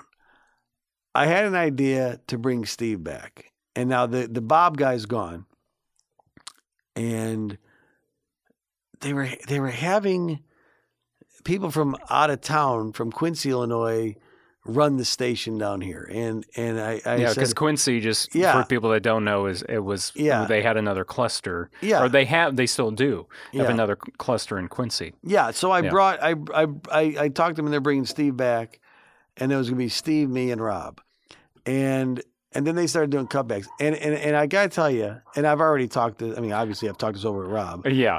And it's been talked about on the Valley on your morning show. Yes, he'll never let me forget. Because, he says I fired him, but I didn't. Yeah. You were told by uppers. Yes, but I should have fought for him. Because at this time, you had besides your show, you had some type of management position, right? Yeah, that's what they said. Yeah. But I hadn't gone into the general manager position yet. Yeah, but right. So now I couldn't see the forest through the trees. My highest success was with Rob West, but I missed my buddy who I lived with for so many years and who we went through so much life together, Steve, who's an extremely talented guy.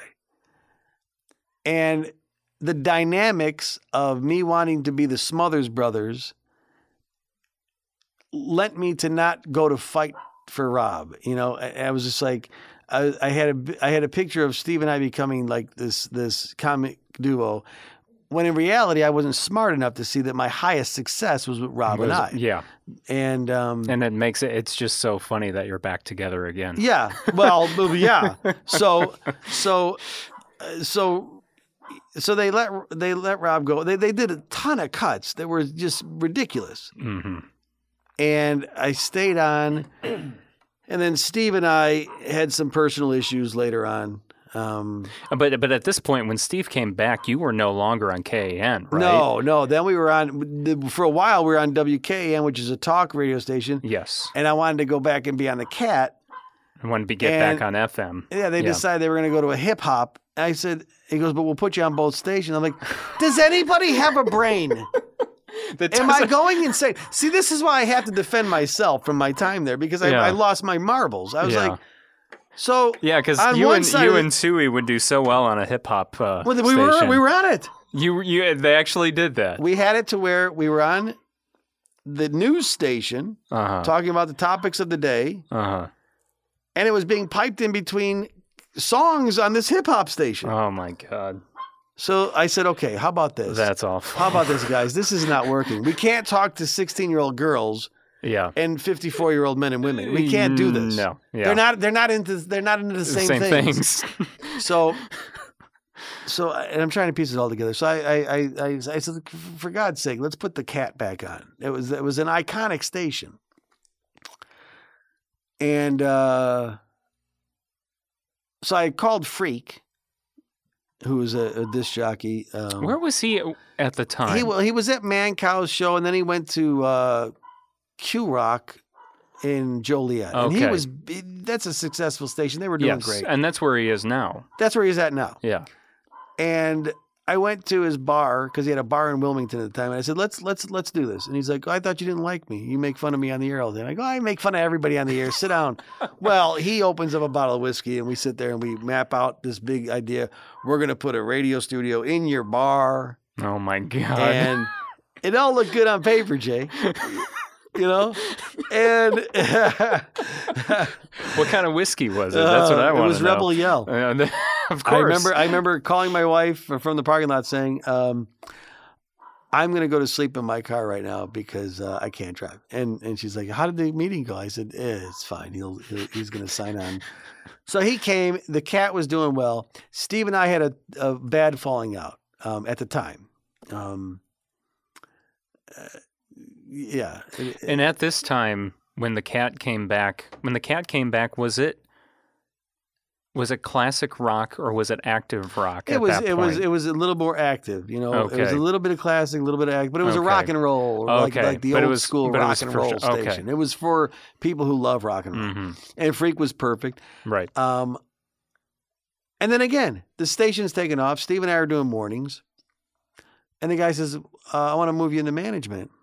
The guy. I'm just going to say the guy. That's fine. We don't have to get into names. And I said, well, yeah, but, you know, he goes, and you can't be on the morning show anymore. I go, can we just do something normal? Mm-hmm. Steve and I got this thing going. We got Freak in the afternoon, broadcasting from his bar. Again, look good on paper. And can we just, you know, no, you were taking out the morning show. Okay, so I came out the morning show. I made a couple of really bad decisions managerial-wise because I'm not a general manager. You're right. You were GM at this time. Yeah, and so I'm not making any friends as a GM because I don't really know what I'm doing, and I don't really like what I'm doing, and I don't really like who I'm doing it for. Yeah. So well, at least you brought on Denny Case at the time. I did. Denny Case came in. He told me, he's like, I want to be in the radio. I said, okay. Yep. Serve an internship or whatever. I hired him. Yeah. Right. And then he's a good kid. He's a good guy. Great guy. But so yeah. I mean, I've always helped people. Right. But I was so confused mindset wise of what was important and what wasn't. And just for time reference. Yeah. When you became GM, this would have been when? 2012, maybe. I was going to say it had to have been 2014. It was would have been the early 2010s.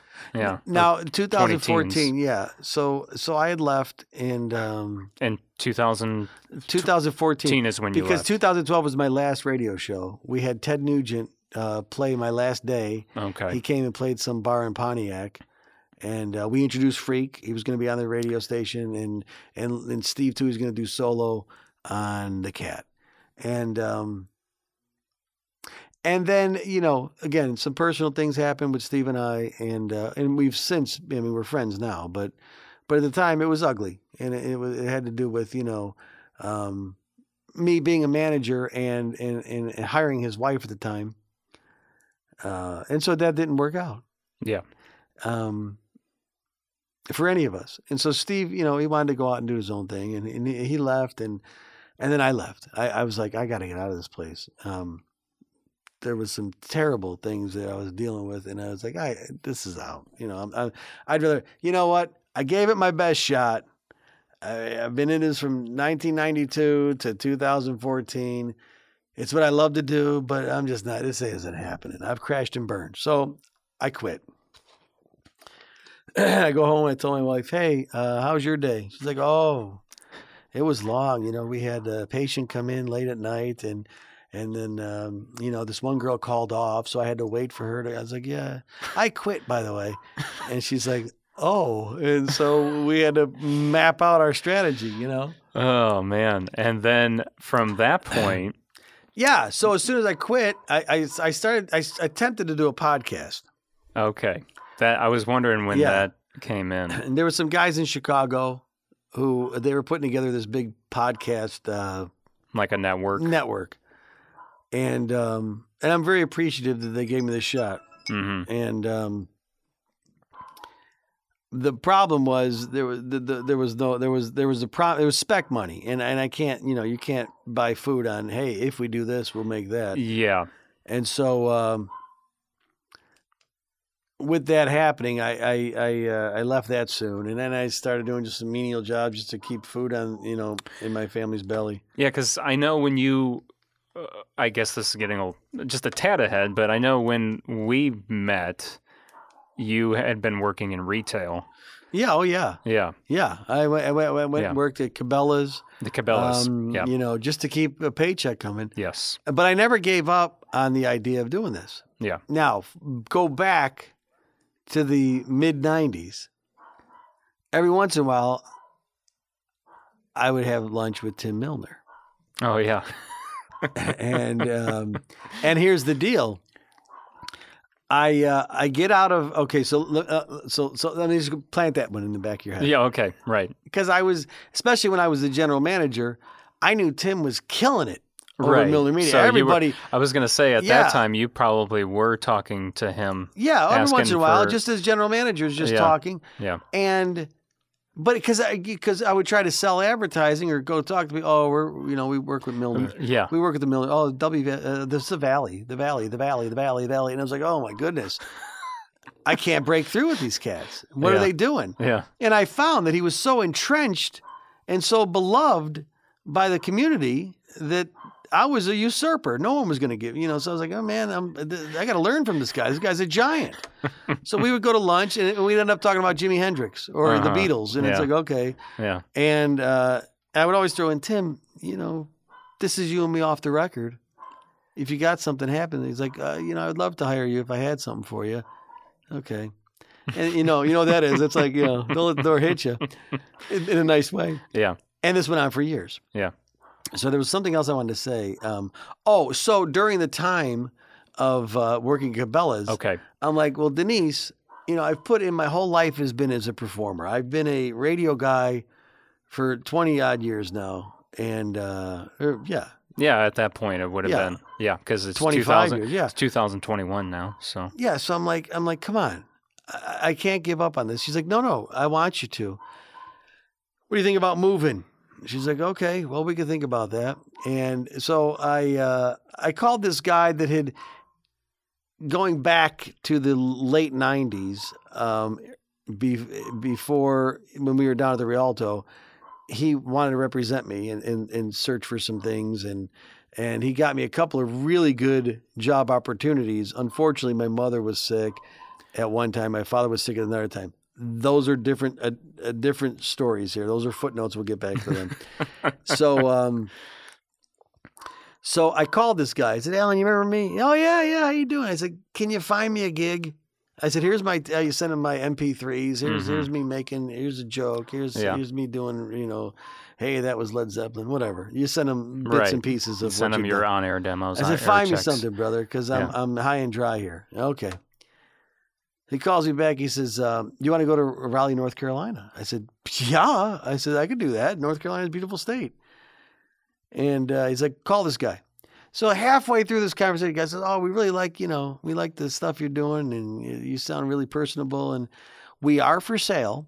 He said, but, I'm pretty sure if you're good, they'll keep you. I go, oh, dude, I'm pretty sure if you're good, they'll keep you. I said, what are you talking about? I'm going to move up. You're going to move out there just to get let go. Just to get let go a week later. Yeah. I said, okay, we're done.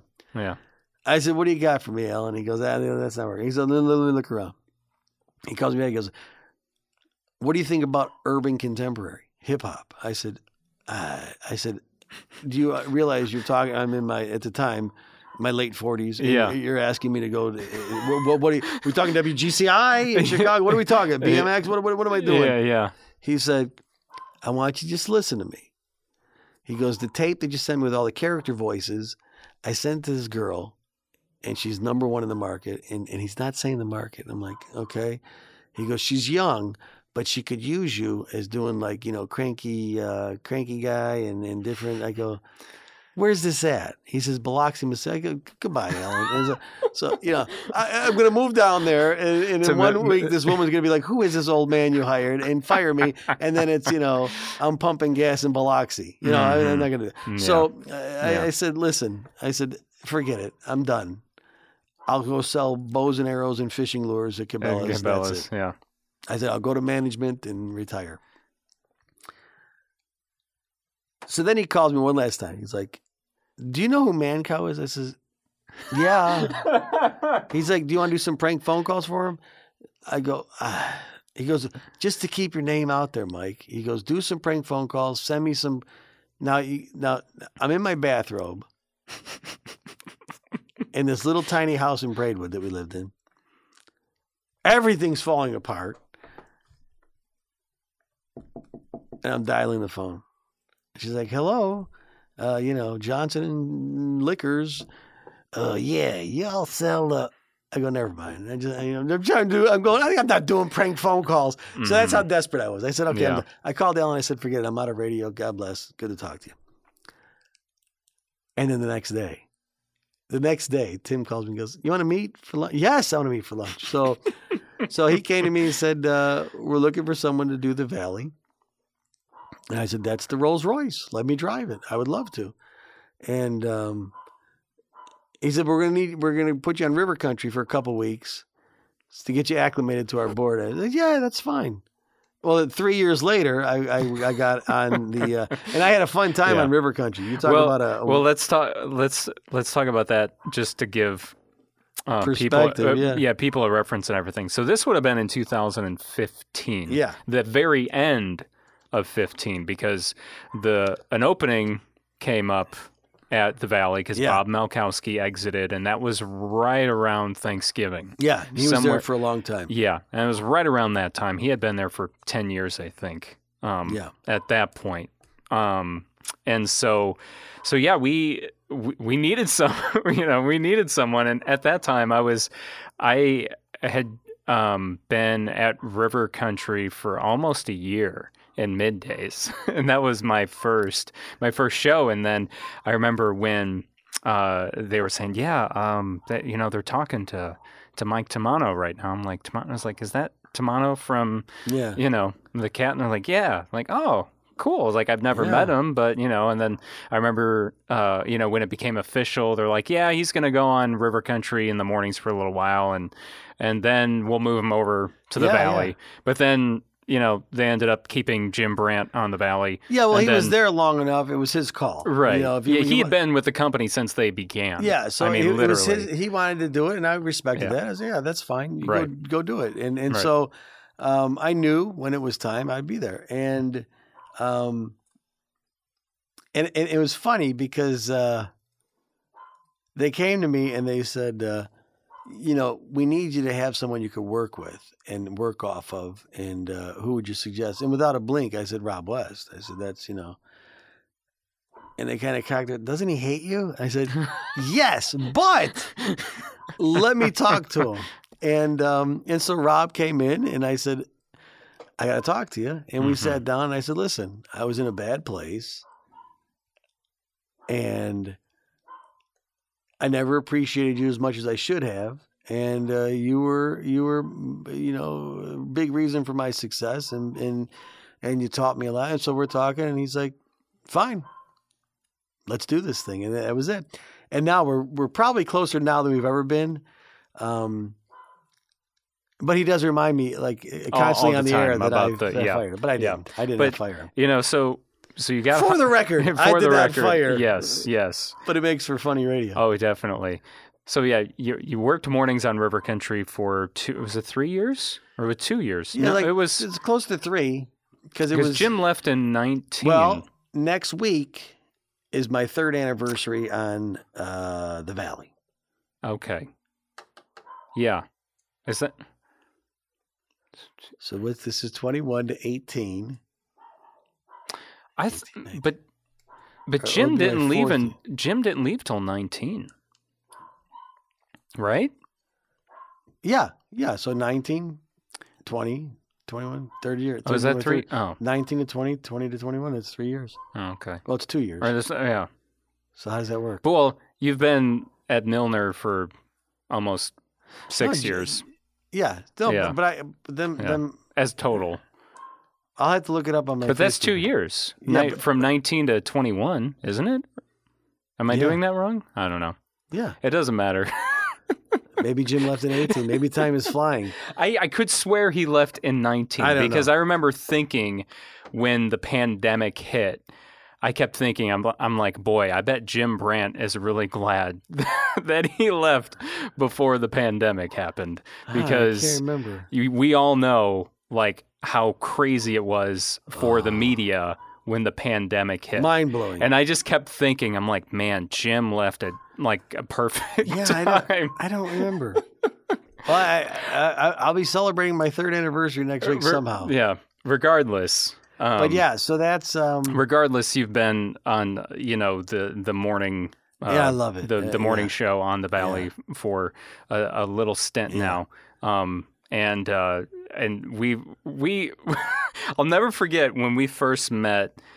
We would do crosstalk on River Country because you were mornings, I was middays. So when it came to that transition time just before 10 o'clock, we would do some crosstalk.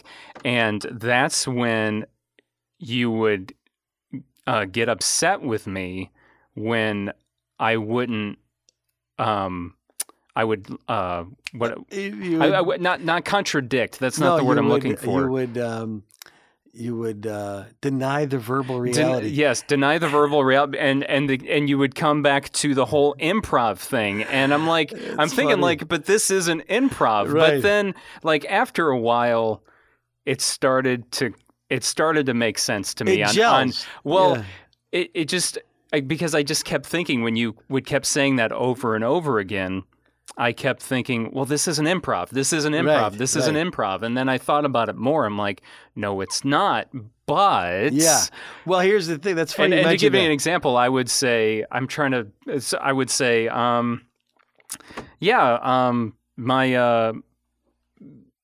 pizza was burnt. Yeah, and I liked.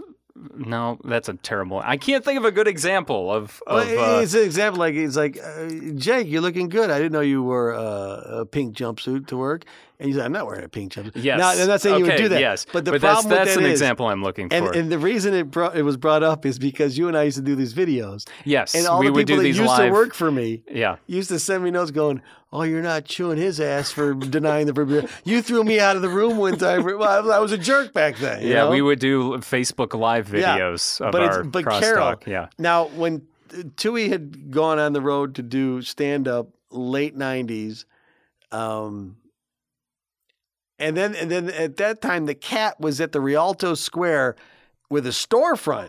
Studio. How cool is that? Bands would come in to do sound checks and you just wave them in. Come on in. They're like, what is this? Yeah. So I was doing a show with Peter Adams, who was a very funny guy. He passed away a couple of years ago, and it's sad because he was good. And Carol Sachs, who's still one of my best friends, and she was, and so we had some money behind the show, but Carol, I would always tell her, I was like, if I say something, Carol, just add to it. Don't deny it. She's like, and I used to yell at her all the time. And so she saw a video of us, and that's what set it off. She's like, he's denying the verb reality. You didn't yell at him. I think there was a couple, different people that you had worked with or whatever that would comment on some of those Facebook Live videos. But besides that, Fredo the intern. But besides that, off mic, you would have these conversations with him because I had only been on the air for a year at this point, like in total in my career. Like I'm only I started in 2014 and now it's 2021. Like, so, it hasn't been forever and a day yet, but at this point it was only a year. So I'm still like learning things, and obviously I had an acting background too and things like that, a music background, but it just like never occurred to me that taking some of those rules from improv, because I did do a little bit of improv in junior high, so like I knew some of the basis of like you were saying, like if someone says that the floor is on fire, the floor is on fire. Like that's it. Right. And then you got to go from there. Right. So, whatever, I remember in improv, it's like whatever your partner says goes. So, yes, and learn to let go. And here's how I'll tell you. These are 2 rules that I've lived by in everything creative, any creative collaboration. If you come in and you tell me, I got to tell you, I like drinking out of my dog's bowl. And I say, no, you don't. Now, what I've just done is I've destroyed wherever you were going with that. I've now knocked it out. It's so like, where do you go from there? I don't respect you because I don't think that you're funny. I don't think that that's going anywhere interesting. Now, it's not open like that, but that's what you're doing as a performer. Yeah. So if you come in and say, I got to admit, I like to drink out of my dog's bowl. And I was like, I follow my dog into the bathroom when we share the toilet. Now we got something to build on. Yeah. Now, probably not that. That would be a meeting with Tim Milner. Mike, were you talking about drinking out of the toilet? So, but I'm saying that now you've got building blocks. Yeah. And another thing is, Jake's leading the show and you say drinking out of your dog's bowl. And I say, okay, drinking out of the toilet, but you're still talking. Okay. Yeah. And then drinking out of the toilet. And now you've moved over to your favorite flavors of cat food. Mm-hmm. Now, if I go back, because I've been holding on to the drinking out of the toilet, now I've just stalled the bit again. Because you got to keep it going. Let stuff go. The best lines, you got to learn to let them go because what you're doing is you're not moving the bit forward. And it gets repetitious, then it's not funny anymore. And we're going backwards. Yeah. And wherever you were going with the cat food flavors, now I brought you back to drinking out of the dog's bowl. We haven't progressed a bit. Mm-hmm. And those are things. And so when people would teach me these things in Second City, I'd be like, well, what if I want to argue with you? People don't want to hear arguments. Now, that doesn't mean we can't debate. You can definitely debate. But if you say I like pineapple on pizza, it'd be more interesting if I say, I'm an anchovy guy, than saying, no, pineapple sucks on pizza. Mm-hmm. Because it doesn't. Now where are we going? Right. It just kind of stops from there. So, those are the weird quirks that I that I have. And that's a great example of a debate versus an argument. The debate over that's it. People bickering. Right. I don't care. There's a reason why sane people don't want to watch The View. Because I can't listen to people just negate everything. I would rather speak louder than you and talk down to you than listen to what you have to say and maybe consider it. Even if I disagree, I would rather shout you down. That's garbage. Yeah. And so there's details, Mm-hmm. It's all about the details. Yeah. It's the same with people that repeat themselves. Yes. There's no reason to repeat yourself. If you say it emphatically the first time, why am I doing it? I'm doing a tutorial on broadcasting. I shouldn't do this. Who the hell do I think I am? There's so many. Well, you've been broadcasting for 30 years 30 years. So, and I've stayed here in this area. And I tell you, it's been so good to me because people, especially the people that I talk to, I come in, I'm there at 4:45 in the morning. Right. Getting stuff together, coffee, which is most important. Yes. And then, I get my studio set up the way it needs to be set up, but the phone's ringing at 5 o'clock in the morning to say good morning to me. Yeah. And it's just to have fun and just to, share something with me. And the audience is so much a part of my day that it's the most rewarding from many aspects of my career. And so I love the Valley. The Valley audience to me is like Kankakee's version of what WGN was in Chicago when I was growing up. Yeah. It was always on. It was the go-to source. It was people who were, Wally Phillips. When I was a kid and Steve Dahl was making fun of Wally Phillips, I thought Wally Phillips, and my dad was like, he's like, this guy in the Hawaiian shirt couldn't shine Wally Phillips' shoes. Yeah. And I'm like, what are you talking about? He's like, he doesn't hold it. And I couldn't appreciate it. Then you go back and you listen to Wally Phillips and you're like, This was your neighbor. Mm-hmm. This was your guy talking over the fence. Yes. This was and so that's how the valley is. It's like, yeah, that's the go-to source out here. And I'm honored to be doing mornings there, you know, and I have a great time. And Rob and I have a ball. We laugh so hard every morning, and that's something that you take for granted, but you got to realize how many people are going to go and it's 100 degrees out and they're listening to you and they're getting relief because they're putting tiles on a roof, or they're putting up drywall, or they're helping someone who had a heart attack, you know, in a hospital, or they're cleaning bedpans or whatever. These noble professions, these police and first responders are out there saving people's lives, putting their lives on the line. If you can give them a smile, you know, Rob and I are we're like two teenage kids. We laugh and joke and, you know, make up stupid names for each other and just laugh like kids. But you forget what you're doing. Is there someone and you get these phone calls, you know, hey, my husband passed away and you made me laugh. Or I just went through a divorce and you brought some levity to my life. Or, boy, I've had a rough week at work. And that's... And especially there's something about morning radio. Yeah. In particular, it's so different from any part of the day. Yeah. And I guess it just goes back to, you know, not everyone, because some people work night shift. Yeah. And, you know, some people are just coming home to go to bed. Right. When you're coming on the air. But in the grand scheme of things, let's just talk about the general 9 to 5. Yeah. You're setting the tone for someone's day, and I think it's a very special thing from just the you know, like the almost 4 years that I did morning radio. That was the thing that I grasped onto, and that I kind of realized this is why morning radio is such a big deal. It's an institution. That's why it's so important. It's just because you're setting the tone for someone's day. That's it. You know, and because, you know, when it comes to the afternoon and they turn on the radio, they've already been at it for, you know, however, they've been up since, you know, 5 o'clock or 6 o'clock or whatever. And it's just, I don't know, it's different. Like I'm not saying you can't perk someone up when you're you're on the air in the afternoon, but there's just, I don't know what it is. There's just something different about it. There's a delivery nuance. You know, when you're in the afternoon and people have put in their long day, they need someone to help them relax. Yeah. And in the morning, when they're getting up and they're trying to hit that snooze button one more time because they really don't want to go to work because they know they're going to have to fill in for Bill, who's not showing up today, or John, whose wife is pregnant, and so, she can go into labor. That means I'm going to have to do a double shift. I have to have an energy to get them up and at them.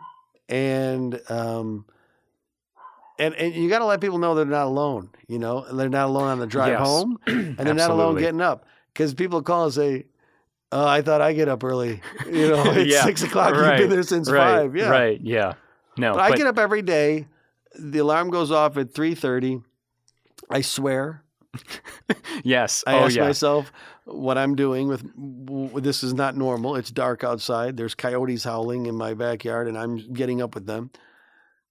And then you smile and you laugh and you say, "Here we go." Right. You know? Yeah. Once you finally get behind the mic, then you're like, oh, you start to feel better. But I remember the same thing. Like when I was doing Wake and Shake on FAV, it was like, what a show. It was just like, I would literally probably drop an F-bomb when my alarm would go Absolutely, off. Every day. Or when I'm just getting up to get out of bed, and I'm just like, oh. You could ask my wife, what's the first thing I do every day? I say the F word. What the F is this? What am I doing? What kind of strange blanking existence? Yeah. What is wrong with me? I say that as I walk with one of my socks half off, one of my feet, and the other one missing somewhere in the bed. Yep. And, you know, I'm scratching my butt, and I'm like, we're out of floss. We're out of dental floss. Right, yeah, I got no I gotta toothpaste. go to work with pot roast in my teeth. And I'm brushing my teeth, and then, you know, I might hop in the shower just to wake myself up and just get it together. The coffee started. Oh, I forgot to put a filter in it. But then I'm on the ride, and I'm thinking of what I'm going to do, and what do I have to do to make someone who's having a tough time getting up get up? Yeah, because we're all in this together. Yes. You got to get up, right? Yeah, exactly. Rise and shine. Yeah, that's like I about. said, it's that special, that special thing. And plus, the music is music that, you know, especially the 60s and 70s and 80s. That's the soundtrack to my life, and I'm playing it every day. And I have all these stories attached to it, you know, these different songs that pop up. And you're like, oh my goodness, I remember that was, you know, whatever. So many songs. Rob has some favorite stories that I tell. Oh yeah. Rob, right? Rob knows you. Rob knows me better than Rob knows. Like I'll be like, Rob is like Radar O'Reilly. You know, I'll be like, I just had that, and he'll hand it to me. Where's that? We're gonna talk about. Oh, it's right there. Thanks. You know. Oh, you know, I forgot to load. It's there. In there. It's in your computer. Okay, great.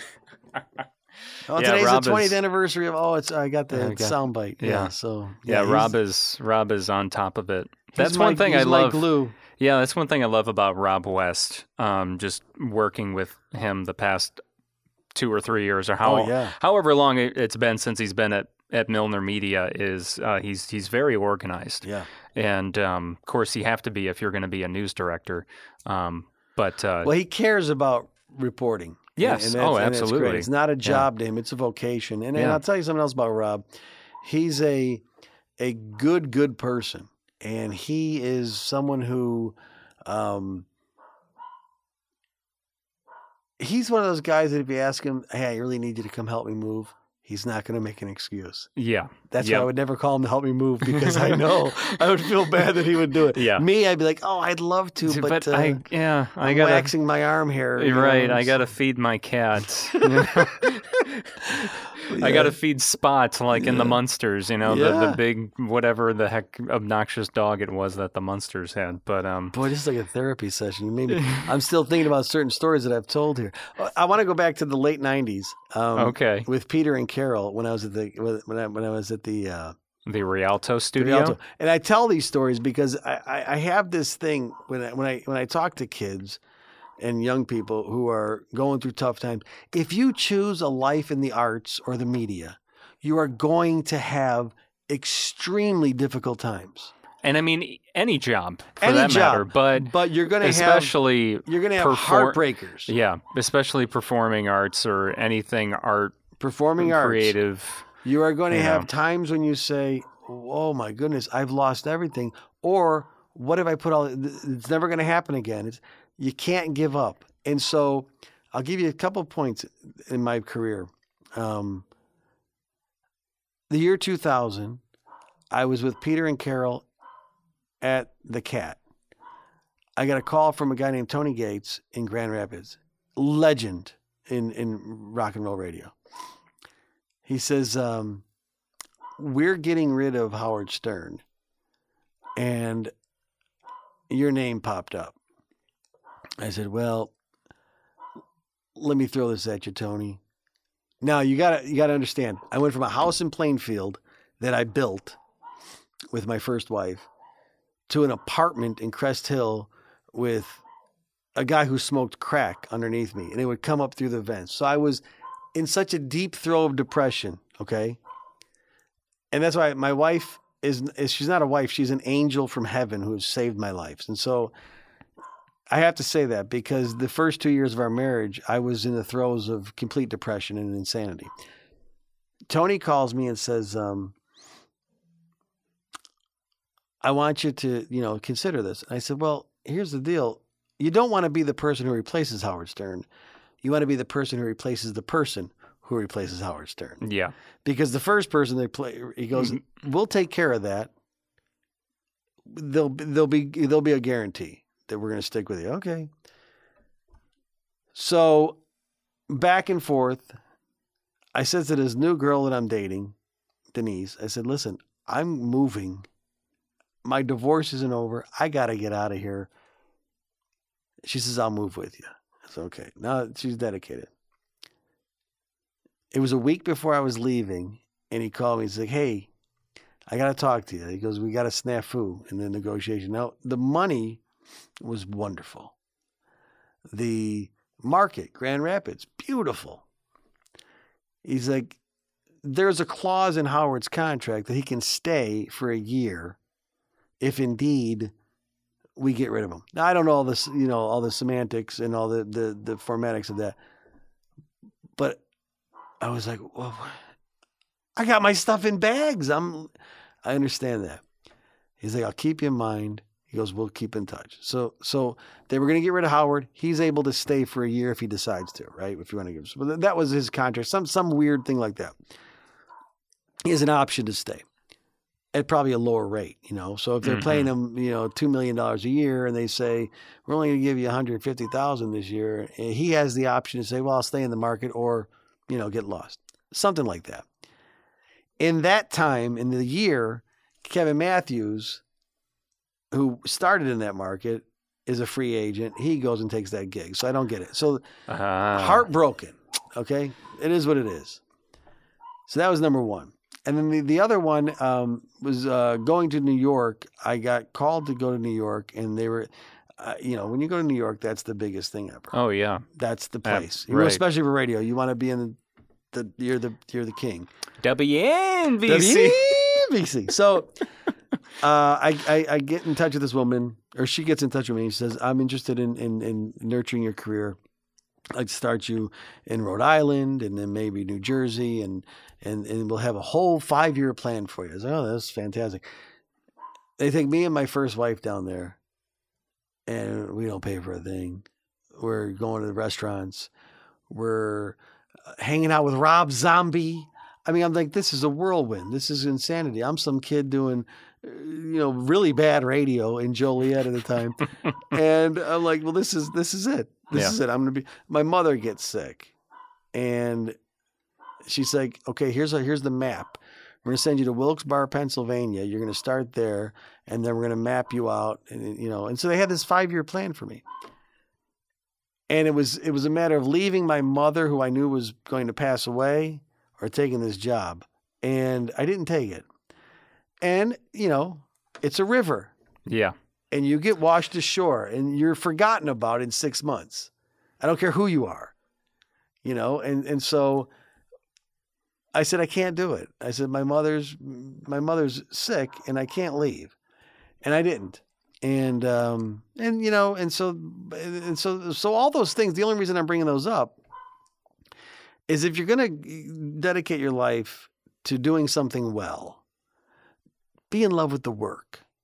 Because I'm in love with what we're doing right now. Oh, absolutely. Having a great discourse with an intelligent person about things that I'm into, that's good work.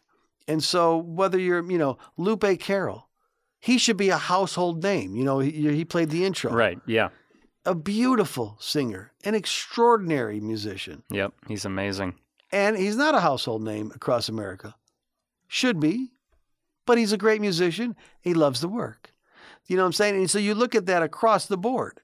There's people in every aspect of the arts who are doing amazing. So if you keep saying to yourself, well, I have to be rich and famous, I have to do this, I have to make it there, I have to, then you're missing the point. The point is if you have an avenue to do the work, I mean, obviously it has to generate some sort of revenue and recognition, or else maybe you suck.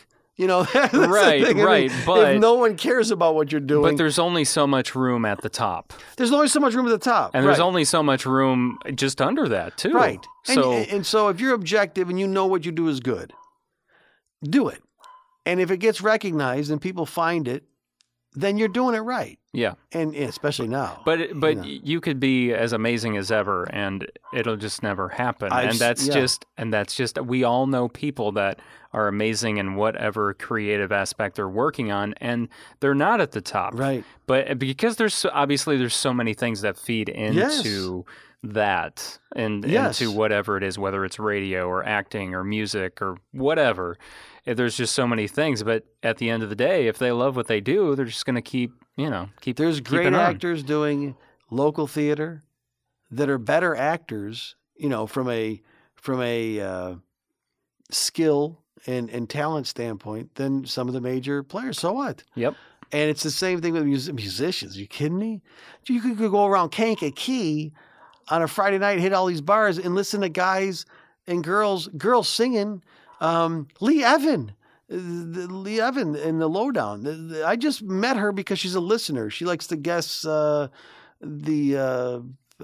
time capsule quiz. Oh, okay. And she's really good at it. Like she'll know the. But I just met her that way. And she'd call in and say that, and I got a band, okay, and can I send you a CD? Sure. And people send me CDs all the time, and I listen to them like, oh, the kid's a good guitar player, and they're a good drummer on that one. But I listen to her stuff, I'm like, holy cow, she's got it, and she's great, and she's known around here, so that's fine. And the same thing with so many, like you say, there's stand-up comics who we all know are geniuses, who are like rewriting the way the comedy's done, but no one knows who they are. So what? Some people do, and the people who do know appreciate it. Yeah. So be in love with the work if you choose this. Yeah, absolutely. For a long story short, we've been going for almost 2 hours. 2 hours? Holy cow! There's just so much going on with Mike Tomano. So I love to talk about this stuff. Yeah, some of the stuff you pulled some of the stuff out of me where I had like my eyes started rolling up in my head. You started tensing up a little bit. I could see you became T-Rex over there. Your hands just shortened up But I've had the honor of working with some beautiful people. Yeah. And every morning, when I work with Rob West, who's a great partner, and he's a great friend, and I'll put a plug in. We do mornings at WVLI 92.7 FM. You can hear it streaming in live Technicolor audio at WVLI927.com. Yeah, beautiful. And it's an honor to be here. Thank you so much for thinking of me. No, thanks for wanting to be on, and I just thought it would have been interesting too, because not everyone listens to the radio. Not everyone listens to the Valley. Some people are going to listen and say, no, that was 1999. I don't know my years. Right. I don't know. That's why I had to go back and forth. Right. There's going to be people that have been listening to you for years and don't know much about you. Yeah. But then there's other people that just don't know who you are, or maybe they just know your name. And they might hear this and like, oh wow, this is pretty interesting. So that's the whole point behind this. But awesome. Also, but before we end too, you are working on a podcast, and that's going to be out here soon. And I know June. You're still working on that. I'm going to take pictures of all your equipment. And actually, I believe this. We're recording this way before June, but this might be the first episode of June by the time this gets released. So, well, because of what we just did here, talking about the creative process and talking about careers in whatever. I'm fascinated by that. And so I had a dream list of people that I wanted to interview. And so I thought, I'm going to talk to these people. It's tough. It's tough booking guests these days because no one's doing anything. That usually you get celebrities when they're promoting something. Yes. And now it's like, here's a funny story. I'm going through my old phone books because I figured there's been some great guests that I'd like to have on again on my podcast.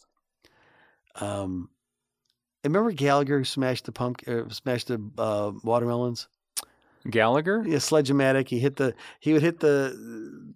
Boy, I'm showing my age now. Everybody knows Gallagher, the comedian. Oh, okay. Where's the Derby? And when you said Gallagher, I was thinking of Oasis, the band Oasis. No, I don't have their phone number. I was gonna say, I was like, wow. Leave me alone. It's tea time. No, Gallagher, the guy who smashes watermelons, he's a comedian from the 80s. Okay. And I had his phone number. I was like, I should talk to Gallagher on my podcast. Uh-huh. And I called, and his wife answered. I said, hey, this is Mike Tomano. I said, I've been in the Chicago area and doing radio for a long time. And Gallagher did a show with me. She's like, let me stop. Is this for an interview? I said, yeah. And she says, he's retired. He's just retired. And I said, okay. I said, that's cool. She's like, yeah, I hope you don't take it the wrong way. I go, I'm not taking it the wrong way. I think that's good for him. Bless his retirement. Right. If I were retired, the last thing I want to do is talk about my career. Mm-hmm. Yeah. Right. There was no point to it. Yeah. Yep. Yeah. But you're gonna find some. I got some great ones. Yeah. You'll get some good ones, and I know you're with your podcast, you'll be focusing on comedy and but also music and just other creative entities that there's things that I can't fit into a morning radio show because I'm there to serve my audience. Yeah. And it's just not formatted to do a 2-hour conversation with someone about, their life as a painter. Yes. But I'm interested in that. And Yeah. I think people will be able to download it and listen to it at their leisure. And musicians, comedians. And I have a lot of sketches that while they're not, completely R-rated, they're not gonna fly on my morning radio show. And it's gonna be a long form conversation like this. Awesome. Well, I'm looking forward to that. Well, thank you so much for having me. Thank you. I hope I did okay. No, you did wonderful. I loved it, and I'm sure many people will have loved it too. I know I did. You're doing a great job. We could do this all day long. So the museum stuff that you're doing, I have that one downloaded, ready to roll, and Thanks, man. And the Eric Peterson. Yeah, that was the first one, man. That was great. Eric was so everybody good. Wants their daughter to marry an Eric Peterson. I honestly, I think so. It's funny. I had people after listening to that first episode with Eric were like, I just liked listening to his voice. He's awesome because he's got that nice deep voice, sexy sounding voice, and so even people just loved that aspect. But obviously, he had great stories as well. He's a sweetheart. Yeah, he's a wonderful guy. And you got Lupe to do your song. Lupe's doing the song. He'll be a guest sometime in the next few months too. He's an amazing cat. He is, yeah. And I'm lucky to know him. Yeah. And it's people like that. And there's a ton of people out here, artisans and creative people and even people in politics and in service. They're so dedicated to the area. It's admirable. This whole area is admirable. Really is. So Mike Tomano, thank you again, sir. Appreciate your time. Jake, it's a blast, man. Thank you so much. Thank you. So that's it for this episode of Kankakee Podcast. I'm Jake Lamore. Don't forget, you can subscribe to us wherever it is that you find podcasts. You can find all the different links at kankakeepodcast.com. You can also sign up for our mailing list there as well, or if you want to contact me, there's a contact form that you can fill out if you're interested in being a guest on the show or anything like that. You just want to contact me about something pertaining to the podcast, you can do that. Or you can always email me at kankakeepodcast@gmail.com and find us on social media, Facebook, Twitter, Instagram, all at Kankakee Podcast. And yes, our theme song is by Lupe Carroll. Lupe! Voice of an angel. Yes. These rivers carry on.